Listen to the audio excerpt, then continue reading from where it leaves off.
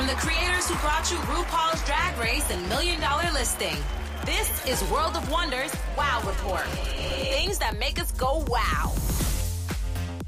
Hello and welcome to this week's edition of the Wow Report. I'm Fenton Bailey, co-founder of World of Wonder, joined by our Chief Creative Officer, Tom Campbell. Hello, hello, hello. Hello. And of course, James St. James, editor of the Wow Report. We're counting down the top 10 things of the week that made us go, wow.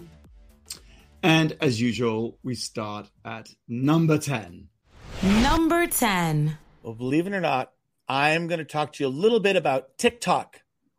What? Specifically, the Used to Be Young TikTok series by Miley Cyrus, which is being dropped one mini episode a day. It's like a micro dosing of Miley, if you will. Have you watched any of that? I am fascinated. Please explain and break it down for me. Maybe what is TikTok? No, I'm joking. Well, as we know, Theron, who works here, who we love and work with, he's gone to the TikTok side. This is like about a year and a half, 2 years now, where his whole worldview comes from TikTok, which is kind of useful for the rest of us because I don't have to watch it. But I'm like, what do the kids think about this? Or what's going on? Anyway, but there's been a lot of things in your feed, I'm sure, about Miley, who, by the way, has not performed live or on television this whole year, and yet Flowers was the number one song of the summer. So she's like kicking ass. And I have such respect for Miley going into this series. But what it is they just sat down with her, the kids at TikTok. They put her in against a wall. She has each question, there's a little piece of video or something visual to remind her. And she's 30 years old, and they're doing 30 years of memories with her. And so each one lasts 45 seconds, 2 minutes, 30. And she handles it so well. And you get the sense that outside of the couch off camera, it's like her mom and some friends. So it's this really easy vibe. But she has, in little drips and drabs, been very forthright and dropped stuff like this. She said that the Bangers tour, she goes, that's what people really don't understand about touring. The show's only 90 minutes, but that's your life. And if you're performing at a certain level of intensity and excellence, there should be an equal amount of recovery and rest. There's a level of ego that has to play a part that I feel gets overused when I'm on tour. And once that switch is on, it's hard to turn it off. I think that when you're training your ego every single night to be active, that's the hardest switch for me to turn off. It's really kind of profound and insightful. It's profound. So the sort of the insatiable thing of being a star and the need for attention and feeding that beast, you're saying becomes its own sort of demon, right? Yes, and it's only 90 minutes. The thing is 90 minutes. That's just like, longer than it takes for us to go from getting here to going on to lunch. But it's everything, and you feed your soul and then you just crave for it. She also said she did not make a red dime on the Bangers tour. That she spent so much money on, and I went to the Bangers tour and I loved it. And they showed clips of her coming, she came out of her own mouth. Remember she had that slide and she came out of it and she had the little people. It was just fantastic. And she just said, I don't regret not making any money on it. It was investment in me. And it was invested in me as an artist. Well, from what I understand was that she had all these fantastic ideas and these outrageous ideas and nobody would fund it. And so she said, I'll do it myself. Subsequently, she ended up making absolutely nothing off of it, but artistically, it was a great triumph for her. And she's so not bitter about it. Again, she's in her own words. It's very spontaneous. So you just feel like you're really getting like you got sat next to Miley at a dinner party, and she's telling you everything the way it should be. Here's another little tidbit. I'm sorry, I'm going to read, but she goes, and she's given a piece of paper that shows her schedule one day when she was like 12 or 13. Right? Wake up at 5:30 a.m. to get into hair and makeup. Done at 7 a.m. Get picked up to go to the interview at 7:15 p.m.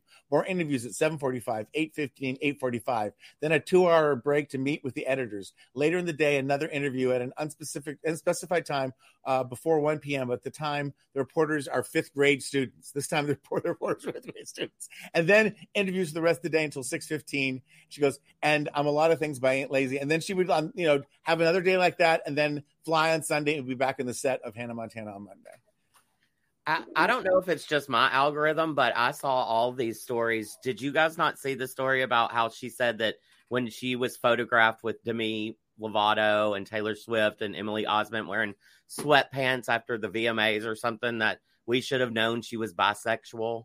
And then she had talked about the Annie Leibovitz photo that she took when she was 15 and said that Noah, her little sister, was actually sitting in the. Yes, you know that picture that she was slut shamed for. It was over the shoulder. You see it and you remember it. But it was Miley when she was still Hannah. She had red lipstick on. They decided to put her in red lipstick. It was, in other words, she explained the behind the scenes and how very purposeful it was. And literally, her little baby sister was sitting in Annie Leibovitz's lap, pushing the button. So it couldn't have been a more, familial, open, friendly environment, and yet. Everyone, no one's been demonized like Miley Cyrus. I know it sounds crazy, but it's true. And that she can back out of it with so much grace. The last thing she talks about her house burning down, all kinds of stuff, but she talks about how Sinead O'Connor, when she did the Wrecking Ball, and remember she had the close-up for the long time in Wrecking Ball before she came out in Wrecking Ball, and she goes, she was attacked by Sinead O'Connor. And she said so brilliantly, I'm not going to repeat it right, she said, listen, I was 20 years old, and I didn't realize Sinead's mental health. She goes, I think at 20, I don't even know if I knew what that meant, the full breadth of that. She said, and she didn't say anything bad about Sinead. She goes, I love her. I truly do. But she goes, she was saying that you stole that from me, that was my idea. And if you think you came up with that idea, it's the patriarchy assuaging you and mollifying you by saying you did. And she's like, I'm sorry, but it was my idea. And she goes, and I love, but just even women attacking women, or just this everyone's opinion, feeling free that you can just drop a bomb on Miley all these years. And she's 30 years old. She was with Liam, by the way, for 10 years. And I'm the kind of person, if you're in a relationship for 10 years, my hat is off to you. I think you should get like a gold medal and a big prize because 10 years of anything. So anyway, it's an easy breezy go through. One disc dropped today. And I don't know how many there are, but she's going to go up till she's 30, and she's getting close. So that's Miley's Used to Be Young TikTok series, and we'll put links, of course, on the Wow Report at worldofwonder.net/Radio Andy. Number 9, James. Number 9. Talk about things you need to stop now and drop everything and go watch. It's Bottoms. The new, it's a teenage lesbian fight club rom-com that you didn't know you needed as badly as you did. This has fantastic word of mouth, fantastic critic rating. The audiences are going bananas. I saw it in the theater. I usually go to the 10:30, 11 a.m. show, so nobody's there. It was mobbed. Everybody was laughing so hard you missed the next jokes. People were standing and cheering. And I mean, it was like an audience like I haven't participated in forever. It's written, produced, and starring Rachel Sennott. It also stars Io Edebiri, I can't pronounce her name, Ruby Cruz, Havana Rose Liu, Kaya Gerber, who is so good, surprisingly fabulous, and Nicholas Gallatin from Red, White, and Royal Blue. And it's two unpopular queer girls in high school decide to start a fight club so that they can roll around with the cheerleaders and they hopefully can get some from the fight club. And it is so like off the wall crazy. The rhythm to it is unlike it's lesbian humor that I'm not used to because it's very dry and snappy and funny, but it's not like gay in your face. How do you describe it? I would describe it as kind of Broad City meets Booksmart, but gay. There you go. That's exactly it. I can definitely see that. To me, it feels like that once in a generation Heathers, Clueless, Mean Girls, where 20 years from now, we're still going to be quoting it. We're still going to be influenced by it. Everything about this feels so 2023. And Rachel Sennott is a star. She's going to be a big star. She was in that Bodies that I saw, and she was the best part. She was, but also the Io Edebiri, the black girl. She's in The Bear. Oh, she is in The Bear. She's so fantastic in that. There's just these quotes that like I've just been. Yes, let's do terrorism, Hannah. I love when it's like, grow up. We want to stick our fingers in each other or whatever. Yes, and then there, when Kaya Gerber says, "I'm not gay. I just like gay porn." Yeah. Oh my God! It's just everything about this. It is literally every beat is funnier than the last. And like I said, people are laughing so much that you're missing the next jokes. Did you see it with the crowded theater, Blake? I did, and it was super crowded, and it was last night, Thursday night at not an important night, but it was packed. Yeah. The word of mouth on this is just it's absolutely fantastic. I haven't seen a movie reviewed like this in a long time. And my girl Charlie XCX does the music too. Yeah, Charlie, and the music, the soundtrack is absolutely spectacular. Earlier in the summer, I think it played at Outfest. That would make sense. And of course, I was like, Outfest. It's called Bottoms. It's got to be a male gay movie, but it isn't, because they're at the bottom of the social pile. Is what it is. But Nicholas Gallatin is a straight football player, but he's the gayest character I kept waiting for him to come out. Yeah, no, but he doesn't, because his name's Jeff, and he and then whenever they blow up the car and he's like singing to his Discman to turn around. He's singing Bonnie Tyler. I've never seen you two happier. Literally, it is such a fun movie. I went into it with zero expectations, and I have been just laughing about it nonstop since I saw it over the weekend. It sounds like the event worth getting COVID for. I'm heading to the theater. Exactly. Yeah, COVID is definitely back, so the theater's the place to go. Or the office. Like, we're all in the office today, and it was I haven't seen more people in the office in years than today. This week, the new COVID vaccine rolls out, and I hope we all get it, because I'm definitely getting it next week. That's a good idea. That's very good. All right, bottoms. That's number 9. Number 8. I saw a documentary last week that rocked my world, and it came out earlier in the year. It's called Hipgnosis, Squaring the Circle, which squaring the circle. It's like, doesn't give you a lot away. But I knew what hypnosis was because when I was a teen back in the 70s, they were the go-to designers of album covers. Yes. I knew their work, but I had no idea the almost complete extent of almost every album that came out during that period. They designed the cover. Most notably, I guess, it's a toss-up really, but, well, Dark Side of the Moon, Pink Floyd, really put them on the map. That prism with the light refracted through it. I guess it helped that it sold 65 million albums, and that really made them a household name. But all of the Pink Floyd album covers, the one with the Man on Fire and everything like that. Oh, gosh. Wish You Were Here. Yes. Hipgnosis. I mean, they really ran with cover art in a decade when there was vinyl and cover art was a thing. You would buy the album. I mean, this makes no sense to anyone today. But back in the day, you would get your pocket money, you would save up for weeks, you would go buy the album, then you'd take it home and you'd put the record on. And I'm not saying anything that anyone else hasn't said a million times before, but it is so true. You'd put the record on and study that cover, every letter, everything. But the thing is, because it's so many of the pictures were so high concept and yet so low concept. They're like the one with the cow. Like, they just go and take a picture of a cow, and it becomes one of the most iconic album covers of all time. And the story of that was they wanted to create the most meaningless cover ever. I mean, it's so postmodern. It's so meta. It's like, we're going to make a cover that means nothing. And of course, but at the same time, it ends up meaning everything.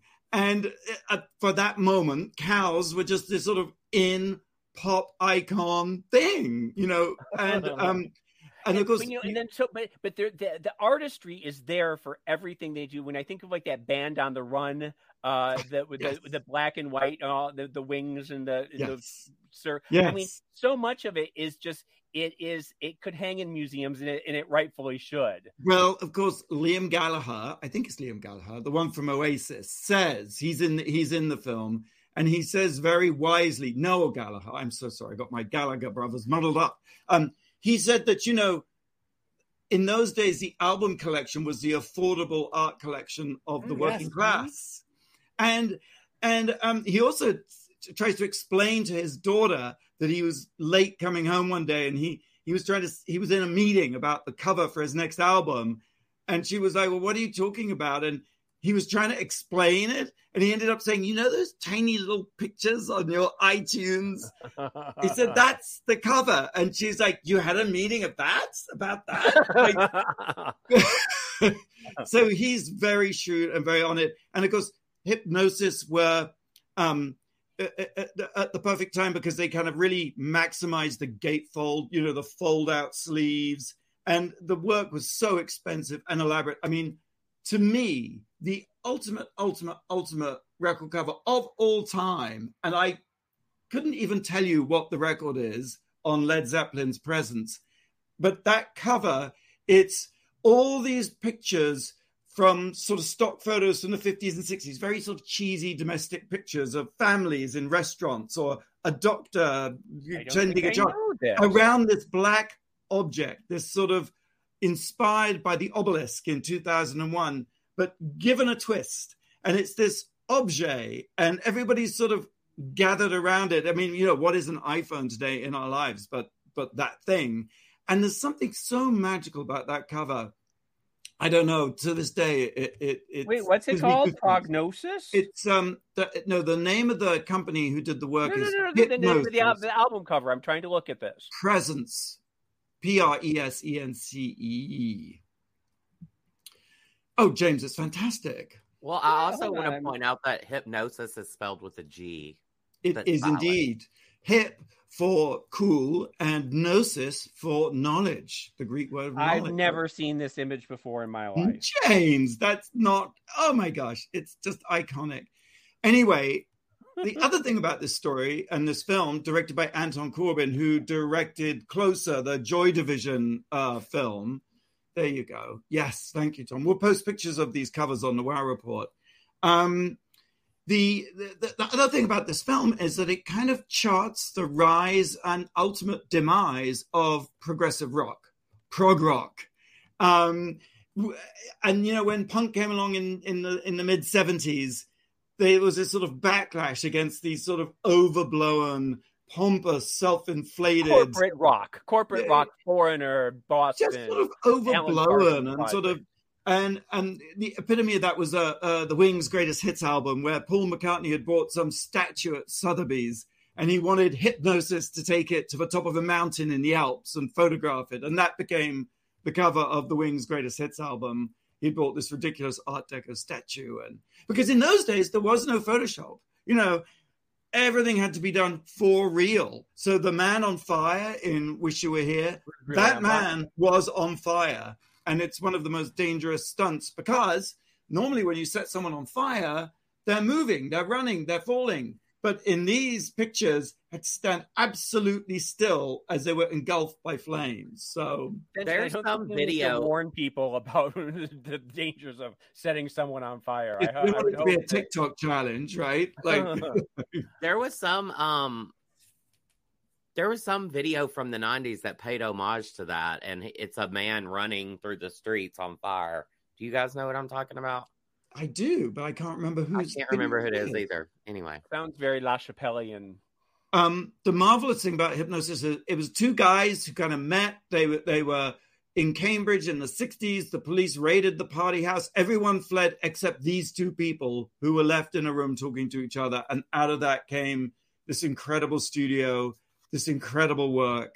It's a really great film. It's on Amazon, Apple Plus. Really beautifully done. And it's a sad story too, what happened to them in the end. Which I'm not going to tell you because then you won't go and see it. Spoiler alert. So, let's take a break. I've got a question. And it's about bottoms, so maybe only James will know the answer, but sorry. Thank you. So, what queer movie does Bottoms pay homage to during the diner scene? All right, we'll have the answer right after the break here on the Wow Report on Radio Andy. You're listening to World of Wonders Wow Report. Things that make us go wow. Welcome back to the Wow Report. I'm Fenton here with Tom and James and Blake. And just before we get the answer to the teasing question, 2 new shows for your viewing pleasure. That's Inside the Producer's Studio with Candy Muse and Jimbo Presents It's My Special Show. Both have new episodes every Monday on Wow Presents Plus. Oh, and as of next week, Janice Madison ate that. She did ate that. She ate that, yeah. Sign up now at wowpresentsplus.com. We talked about the movie Bottoms, which is hilarious. You have to go see it. What queer movie does Bottoms pay homage to during the diner scene? James? No, I don't even remember the diner scene. I don't know what the hell you're talking about. It's a queer movie, right? It's a queer movie. I'm going to guess Call Me By Your Name. Good guess. Serial Mom. Good guess. James, have a guess. I have no idea what anyone's talking about. I'm completely having an aneurysm. Well, the camera pans out, or it starts from out, and the name of the diner is But I'm a Diner. Right. I remember that, yeah. But I'm a cheerleader. But I'm a cheerleader. And then the waitress's name tag says Natasha right when they walk in. Oh, okay. There you go. All right. We're counting down the top 10 things that made us go, wow, this past week. We've reached number 7. Tom. Number 7. Whoa. So I'm sitting in bed on our day off on Monday, Labor Day, and I'm flipping through Facebook because I'm that hip. I got a Facebook account, people. And I see a new clip of Cher, beautifully lit, from her home in Malibu. And it's a clip from that morning's Good Morning Britain, where she's making an appearance. I don't know why the people interviewing her made so many mistakes, but she was there to first talk about, kind of plug, her new Christmas album, which is coming this fall, which is supposed to be spectacular. Someone we know who's a songwriter, who don't say the name, if you know, has, I think, 2 tracks on the album. Oh, wow. So when we get closer to it all being official, we'll have to have that person. Might be a man, might be woman. We will. But they're going to get too big for us. They're not going to have time for us anymore. I know, but that's pretty incredibly exciting. And then she plugged, which I already knew about and I've heard about and I've actually seen about town, but I never went. But it's Labor Day. I'm lying in bed. I've got nothing to do. And they talk about Cherlato, her gelato truck. You know about this, right? No. Oh my God. Cher she loves ice cream. She's eaten it all over the world. But when she had this gelato in New Zealand, maybe we didn't know it. She had to have it. So the chef, whose name I don't care because Cher is involved, he and Cher went into this business, and there is the Cherlato van, which if you go to Cherlato.com, you can find out where it's coming next. And it happened to be at the Santa Monica Pier on Labor Day Monday. So I called my friend Greg, and I realized this is why he's my friend for like 20-something years, because I can call him up and goes, do you want to go get a Cherlato? And he's like, yeah, sure, let's do it. So we got in the car, we drove. It's always in busy, fun places. There wasn't a huge, long line. It was popular, but it was, and also I have to say Santa Monica on Labor Day Monday was not crowded. It was not crazy crowded. The weather was a little funky. But hold on. Let me just clarify something. Oh. Cher is not serving the Cherlato. She's not. No, they always make you believe that she might be. Well, she was in Britain, produced. Oh, right. Yes. Okay. Sorry. But I get there, and there's this I presume gay guy who ends up when I talk to him, and he's like, "Hello," and he's doing all this spiel. It's so fantastic. And he ends up being a guy who's done audience for RuPaul's Drag Race. He's like, booked audience for RuPaul's Drag Race. So it's a small gay world. And the flavors are chocolate XO Cher, 72% Onyx dark chocolate topped with cocoa nibs and freeze-dried raspberries. Now, I'm sorry, on the way there, we were already full of puns. Like, shouldn't it be a Chazberry flavor? I'm sorry, an Elijah Blueberry muffin cone or something? I had what Cher said was her favorite on the television show, which is the SoCal's coldest avocado on toast. So it's avocado flavored ice cream in a cone. Ooh. It's very creamy. It's a little bit savory. And they put nibs and things on tops. And they don't force you to have the nibs. They say, it's the way Cher likes it. You're like, I'm in. What is a nib? Little crunchy. Little cocoa nibby, like a little crunchy thing that they make chocolate out of, I think. If you look at your, if you have your phone with you, James, and Fenton, I did send you about an hour ago, I sent you my pictures, which are quite lovely. If I Google nibs, it's going to come up with something X-rated. I'm not. Well, go on. Maybe it's the sequel to Bottoms. This isn't fun for our radio. But, this is a big truck, and they take your picture, maybe, Yeah. and that's one of the picture. logos on the thing, and Cherlato this way, and there's the big truck, and then there's picture of Cher that gets cut off when they do it, and there are the flavors. So, and then was the cute guy who I just wanted to, who took my order, and they're really it doesn't seem to be profit oriented right now, and they literally let you taste every flavor. I didn't because I felt guilty, but and I actually pulled up, and I think I've lost it now, but it's going to be Friday today. It is going to be on Montana Avenue. But you can go to Cherlato.com and find out for yourself. So there's one truck right now. Right. But I think it's just they're just sampling and getting. Feels excitement. So exciting. It feels like the launch of a massive brand. And I was just gonna say, this is like with it's such an amazing time right now, which sounds such a fuddy-duddy thing to say, but with Barbieheimer and with the Miley Cyrus show, it's like in this sort of late age of capitalism, it's so amazing how micro brands can suddenly pop up and explode. It's sort of weird and unpredictable and exciting, right? Yes, and because Cher is loved like no other, there's something totally satisfying about making half a day about going. We parked far away. We walked along the cliffs of Santa Monica. I thought I saw Olivia John go by in roller skates as a Sister Muse, and and then had the thing, and we ate, and we talked to people. It's a talking point, and people are waiting in line or having fun. So it's an Instagram opportunity. Is there merch as well? There is merch. We saw the sign for merch. We didn't see merch, and we have to go back. Okay, all right. On the September 8th, it's at 1462 Montana Avenue, number 1, Santa Monica. Then it's Saturday. It's at the Santa Monica Pier, 2 to 9 p.m. Santa Monica Pier again on Sunday, 12 to 7. So it's worth going to. It's worth going to. Yeah. You're turning me on to all these things to do in LA, like Mr. Brainwash's Museum, the Funko store in Hollywood. Don't forget Dobrik's Pizza. You still have to go to Dobrik's Pizza on Sunset. Or Gladstone's before it closes. I went to Gladstone's on Friday, but I'll tell you about that later. All right. Okay. James, number 6. Number 6. Well, I too was just lying in bed on Monday with nothing much to do, and I finally took a deep dive into Heartstopper on Netflix, which is a gay coming-of-age British rom-com. It totally adorable. Joe Locke and Kit Connor are the stars.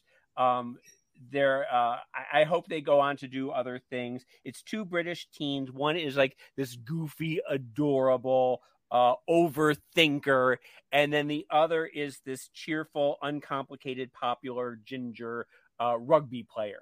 And the teacher sits them next together to each other, and the goofy boy automatically falls in love with the ginger rugby player and thinks he doesn't have a chance in hell. But of course, they end up becoming very good friends, and then eventually more than friends, and it's first love, and they have to navigate coming out to the rugby team and this and that. And it's all the tropes that we are used to in this type of thing.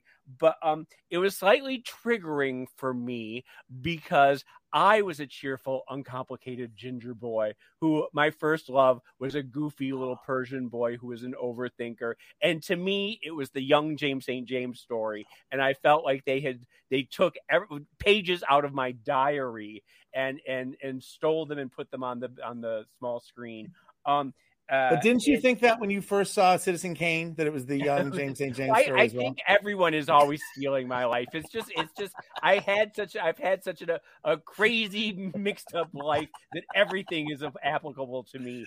But it's 3 seasons. I highly recommend it. Like I said, the kids you want them to go on to do more and more things. You want them to be big, huge stars. There seems to be this sort of plethora of gay content on Netflix and Hulu and everything, and it seems like we're sort of in a golden age of gay youth stories, which are not the typical bullying, beat up, sad, tragic. It's more happy love stories and things like that. And I'm all for it. I love it. I love it. You could pair that with Young Royals, I think, right? Or red, white, and royal blue. Or I mean, like I said, there's a whole bunch of everywhere. There. Yeah. That's on Netflix, right? Yep. Mm-hmm. All right, number 5. I don't normally do the sort of the people who've passed on thing. And I was going to say rest in perfection. I'm not sure we can really say that about this man. I'm talking about Mohamed Al-Fayed, who died this week, aged 94. There's a fantastic scene about him in Netflix's The Crown, where, but they don't really pursue the story. Oh, who is Mohamed? Who was he? Of course, he was the father of Dodi Al-Fayed, who was Princess Diana's last boyfriend, who was with Diana in the car that crashed in the tunnel in Paris after leaving the Ritz Hotel, which, of course, Mohamed Al-Fayed owned. Mohamed owned the Ritz. He owned Harrods of London, a world-famous department store. He also owned and restored the what was it called? The place where Edward VII and Mrs. Simpson lived in the Villa Windsor on the outskirts of Paris. And it seems he was a very complicated man, and he had a very adversarial relationship with the British establishment. It seemed as if the British establishment didn't like him, didn't welcome him in. In fact, he never got British citizenship. And it seems if there was a sort of, it seems if a lot of the dislike was racially based. At the same time, there's also something to say about the outsider who comes in and is going to restore their precious, Ritz and their Harrods. And that does seem very racially motivated, but it's also sort of a xenophobic, like we fear of the outsider. But of course, in the mid 80s, he was the guy who had £500 million to buy Harrods. No one else was going to do it. And Harrods was like on the skids. It wasn't doing particularly well. And I know it's a jewel of the establishment and what have you, but he really wanted in, I guess. And maybe it was also perhaps a desperation that put people off or made him such a loathed and despised anytime figure. There's somebody who's perceived as a social climber, people are going to have knee-jerk reactions. But there is that great scene in The Crown where is it Princess Margaret has to go talk to him at the races, and she's like cringing, and then Diana swoops in and sits down, and she's like, "Oh, now I don't have to say anything." But Diana was the one who sort of embraced him in a way that Diana was very open to people. They did really become friends, and I didn't know this. I mean, he had quite a complicated relationship with his son, Dodi. Said that when it came to work, Dodi was a waste of space. This is according to Andrew Neil, who edited the London Sunday Times and who worked for Mohamed, sort of trying to advise him in a media capacity later in his life. And he blamed himself for Dodi and Diana's death because they wanted to leave the Ritz that night. And they wanted to go out the back door. And the security people said, absolutely, you cannot. And Dodi said, absolutely, I will and I can. And they were like, no, you cannot. If you want to leave, you've got to call your father. And the security people called Mohamed, and he gave permission for Dodi to leave the Ritz via this unauthorized, unapproved route to go out the back door. So he has always blamed himself for the death of his son. That's sad. It is. So that's R.I.P. Mohamed Al-Fayed. Let's take a break. Drag Race Germany with Barbie Breakout. And, of course, the marvelous Diane Brill is airing now on Wire Presents Plus on new episodes on Mondays. We should probably get Diane to come on the show. She would love to. Let's do that. That's a good idea. You can watch Drag Race Germany, along with Drag Race Down Under, Drag Race Philippines, Drag Race Brazil, Drag Race Mexico, the finale this week, available on Wow Presents Plus. Yep. And I have a question. What does the red light on the spire on top of the Capitol Records building down the street from us here spell out in Morse code? What? Yep. We will have the answer after the break here on the Wow Report on Radio Andy. You're listening to World of Wonders Wow Report. Things that make us go wow. Welcome back to the Wow Report. I'm Fenton here with Tom and James and Blake. That is a really weird, intriguing question. Yes. Yeah. I asked, what does the red light on the spire on top of the Capitol Records building down the street from us here at WOW headquarters spell out in Morse code? Just to refresh people, the Capitol Records building is an iconic building built, I think, in the 1960s or late 50s, and it's a round skyscraper. And it was said to I think Nat King Cole, who was a recording artist at Capitol, said it looked like a stack of albums, and then it has a thing that points up, and they put a Christmas tree on that spire at Christmas time. It's still a beautiful building, iconic, breathtaking building. Well, it has a red light at the top of the spire that blinks. And it's actually Morse code that spells out what? What spells out probably help, I'm being held captive in the basement of the Capitol building. I think it spells out Hollywood. I think it spells rock and roll. It spells Hollywood. Oh, Tom, you always get it right. Because at one point, I used to get CDs because I worked at MTV and I got them for years, and I get from Rhino, and I got like a Capitol Records collection. I listened to every song from 1940 to 1960, and I probably read that along the way. There. Well, how does that help with the Morse code? Because it must have been in one of the liner notes or something. It's what interests me. Pop culture, people, music, records. We're all pop culture whores here. Yes, that's we right. are. And we're counting down the top 10 things of the week that made us go, wow, we've reached number 4. Tom. Number 4.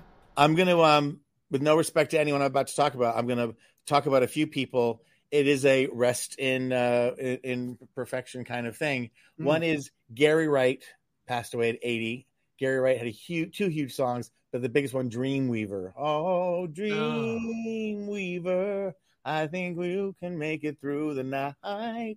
Hard to explain to someone today how orally how different that sound was, how space age and delightful. It's sort of a yacht rock song now, but it sort of had this incredible sound. The other one that sent me to Gladstone's this weekend was Jimmy Buffett of Margaritaville fame, passed away at 75, which seems young, just because I'm old. And Jimmy Buffett had this, he was a Democrat to the end, which I love. And he embraced the island life, the feel good. All his music had such a philosophy to it. And he's one of the first artists I was aware of who went deep with the branding. I think there was Margaritaville bars, there was Margaritaville drinks. He really was a lifestyle, and he never broke up like the Beatles. He was Jimmy Buffett the whole time. What was the Palm Springs hotel that he took over and turned into Margaritaville? I can't remember what it was called, but it's still called Margaritaville. Yeah, but the hotel before was so amazing. It was, and now I can't even remember what it was. But I also think I think there might even be like a retirement village in Florida that's Margaritaville. But there's one in Vegas. Yeah, and there's a song of his called Come Monday, which is one of his first hits. Margaritaville, obviously. There's also a song called Cheeseburger in Paradise, which is why I went to Gladstone's and I ordered a cheeseburger. And it's got this great way. I like mine with lettuce and tomatoes, Heinz 57 and French fried potatoes, big kosher pickle and a tall glass of beer. Goes, gosh almighty, which way do I steer to a cheeseburger in paradise? As I thought about talking about this, I knew I would just disgust James with my heteronormative taste, but I can't help it. My real dad, that song holds a special place in my heart because my real dad used to sing it to my mom.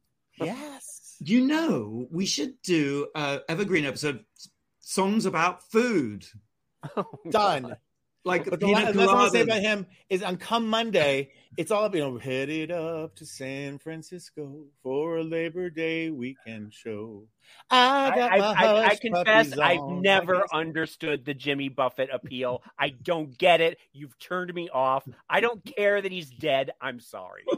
Maybe if I sang a few more bars, okay, I won't. But Cheeseburger in Paradise. I like mine with lead. No, and but you're from Florida. Something incredibly rednecky about his music, but he wasn't a redneck. He was something. He was like Smart. And yet, but it doesn't matter if every single one of your fans is a Republican old. Well, weirdo. I'm trying to get some of the blue people onto the train here, and there's just a line, and now James has ruined the mood. But there was a line where it's like, California has worn me quite thin. Still, I can't wait to see you again.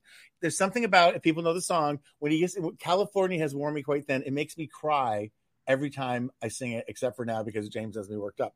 So rest in paradise, I will say to a cheeseburger in paradise. Yeah. And James, you were just talking before the broadcast. We've lost someone who Steve Harwell from Smash Mouth passed away this weekend as well. Is that the Walking on the Sun? Yeah. Hey, now you're an all-star. Get the game on. Go play. Which I was saying to before, and Blake was poo-pooing it, but it really was ubiquitous for a number of years. It was every commercial, every TV show, every time you turned on the radio, you could not escape it. And whether or not you liked the guy or whatever you felt, it was sort of the soundtrack of our lives in the early 2000s. And so I went to the grocery store yesterday and it came on and everybody was singing it in a way that was sort of suddenly everyone had a lighter. Someone had a lighter again. But there are these songs that are just, whether you like them or not, they were everywhere. And I'm going to end with a discussion, a quick beat about the living. And that is, I have no FOMO about not seeing Beyonce. I really am glad people took pictures and I got to see them. But the only moment I had a little FOMO, and I'm so glad the video exists, is when on her 42nd birthday, Beyonce's 42, in the middle of the set, an empty stage, out comes Miss Diana Ross. And she kind of fills time and spins. And to see Diana projected as large as those projections are, and she kind of goes down and she's singing Love Hangover, which still sounds, a song from 1975, it still sounds like it could have been released yesterday. And the audience kind of jiving to it. And then sort of she's kind of hanging there. And Beyonce starts to bolt, boom, boom, boom, boom, boom, boom, down this football field of a thing to find Diana Ross and to hug her. And Diana wishes her happy birthday. And Beyonce said to Diana, "Thank you so much. You are amazing. This is a legendary Diana Ross. Thank you so much for all your sacrifice and your beauty and your grace. Thank you for opening doors for me." So she's very much alive, but being paid tribute to by when legends collide. There you go. Right. Oh my God. What's interesting, because I had saw an old View from the late 90s or early 2000s, which Diana was on, and they asked her who she thought would still be around in 20 years and who she thought would, were the new kids up and coming. Was it J-Lo? Was it Britney? And she said, no, there's this girl, Beyonce, who I think has it all. And she's got so much talent in her little pinky. And I think she's the real deal. And so 20 years later, to see that they still love and appreciate each other was very sweet. It's a great moment for both of them. It was iconic. Yeah. All right. Number three, the scandal of the week. I don't know if you've been paying attention to it. Tucker Carlson had on his show this toothless old meth addict hobo looking freak show who said that in 1999 he sold cocaine to Barack Obama. They smoked crack and they had totally gay butt sex together. Okay. Now, this guy has been around forever and ever and ever. In 2008, he sold the story to the National Enquirer. It has been debunked 100,000 times. He has been in jail himself. His name's Larry Sinclair, and he spent time in prison for forgery, for fraud, for larceny, just a litany of fraud charges. He is not to be believed. And yet, there are 6 different points here that I want to quickly go through.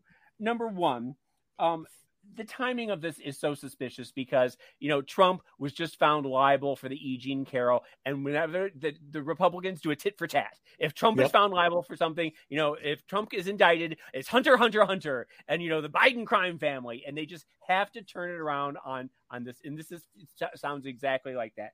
Number two, I don't know if Obama is bisexual or gay. I don't think it's the get that Republicans think it is. I don't think anyone would care.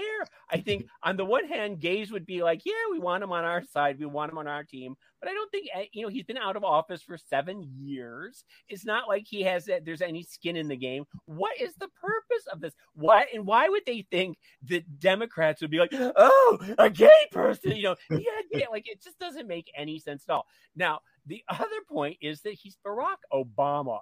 And if he's gay, he's going to be pulling a lot better than this toothless old hobo. He's a hot man. He's still a hot guy, and he could have anyone he wants. He's not going to go with this freakazoid. Now, so that's number 3. What's number 4? Let me see.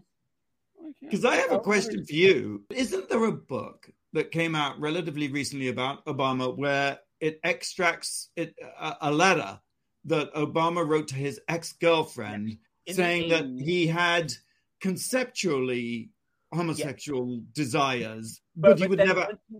but he would never act on them. And then he also says that he theoretically identifies with androgyny and things like that. But once you take it down to the real world, that he realizes that he's a man. It was this whole, it was a grad student, over theorizing, gender and sexuality as you do. And it means absolutely nothing. So I'm not going to take that. It means he's intelligent and thoughtful. So exactly. Going back to the meth head that was on the Tucker Carlson show, I just want to, if you take nothing away from the show, do you know the difference between a cocaine addict and a meth head? A cocaine addict will steal your drugs. A meth head will steal your drugs and then help you look for them. Thank you. All right. That's Gaybama at number 3. Don't believe them is the moral of the story. Right. Gaybama. Number 2. Number 2. I love that we've gone into a whole different sort of vibe here. So it feels appropriate to talk about the Mile High Shit Show. Oh! You sent a picture and I'm still not over it. Go ahead. Right. This week, a plane took off from Atlanta en route for Barcelona. After about 4 hours into the flight, there was a message that they had to turn back due to an explosive outbreak of diarrhea in a bus. And it was one person who had the diarrhea. I know that. I don't think you had to alert anyone that this is, because I am sure every single person on the plane knew about it, because you will see it and it's all up and down the aisle. It's just a brown trail. The audio says you can find it on X or on Twitter all the way through the plane. It was, and there's actual video where you can see paper towels on the trail. I'm the only person who sees that and thinks, "But for the grace of God, go I." With a person that had the diarrhea down, sometimes you just gotta go. Look, you 3 Ozempic heads all watch out, because that is the future that you all are going to. But look, I'm not shaming the guy at all. Or whoever it was, I don't even know if it was a guy. But it just seems such an extraordinary amount that to be able to sort of get it all the length of the plane. I do believe that people in first class said it wasn't so bad in first class. So, but it never is. It's an A350. I mean, that's quite. But you're running down to go to the bathroom and you're not making it in time. Haven't you ever had the turbulence go on at the wrong time, and you're like, once I went and they said you at your own risk, and I'm like, yeah, lady, at my own risk, let me go. This is before Ozempic. Thank you, James. Well, the plane. I do just have to say that it would not be the WoW Report without poop and cannibalism. That this is very on brand for us to be discussing. Well, coming up, I've just been watching Yellow Jackets, and it is amazing. So we will have to cannibalism. Well, just to finish the story, the plane returned to Atlanta. Apparently, all hats off to the crew, who were apparently amazing, and the ground crew ripped out the entire carpet on the plane, replaced the whole thing, and I think 8 hours later, the plane took off. That is one flight you would want to be canceled, personally speaking. I was going to say, I don't think I would want to be on the next flight after that, because I'm sure there was some lingering doo-doo smell. No, they all the passengers got back on and said that not only was there no smell, but it smelled very nice. And that was a vast improvement on the attempt initially to use a vanilla sort of perfume to cover up the whole thing. I love the smell of new carpet. I'm just gagging. Vanilla covered shit. Vanilla smelling. Ugh. There you go. All right. I have to agree with myself. All this poo talk has gotten me a little feeling. All right. One more break, and when we come back, the number one thing this week that made us go wow here on the Wow Report on Radio Andy.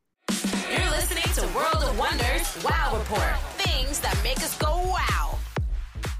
And welcome back to the Wow Report. We've been counting down the top 10 things of the week that made us go wow. Well, there's only one place to go now, and that's number one. Oh, see, I sneezed just like that poor person had to go diarrhea. I couldn't stop myself. Oh, no. Number one. Number one, because James is fighting us on this. It was James's number one, and there are two guys on the internet who are playing a little sketch called The Mean Gays, which is every other hookup I've ever had in my life. And the idea, I don't know who they are, but their expression is fantastic. And it's from the point of view of someone who hooks up on Grindr or something, or meets up with a couple, and they're all like, oh. You know, when did you take your picture? When did you take that picture? Oh, that recently. Oh, you look dehydrated. Meaning that you look old and awful.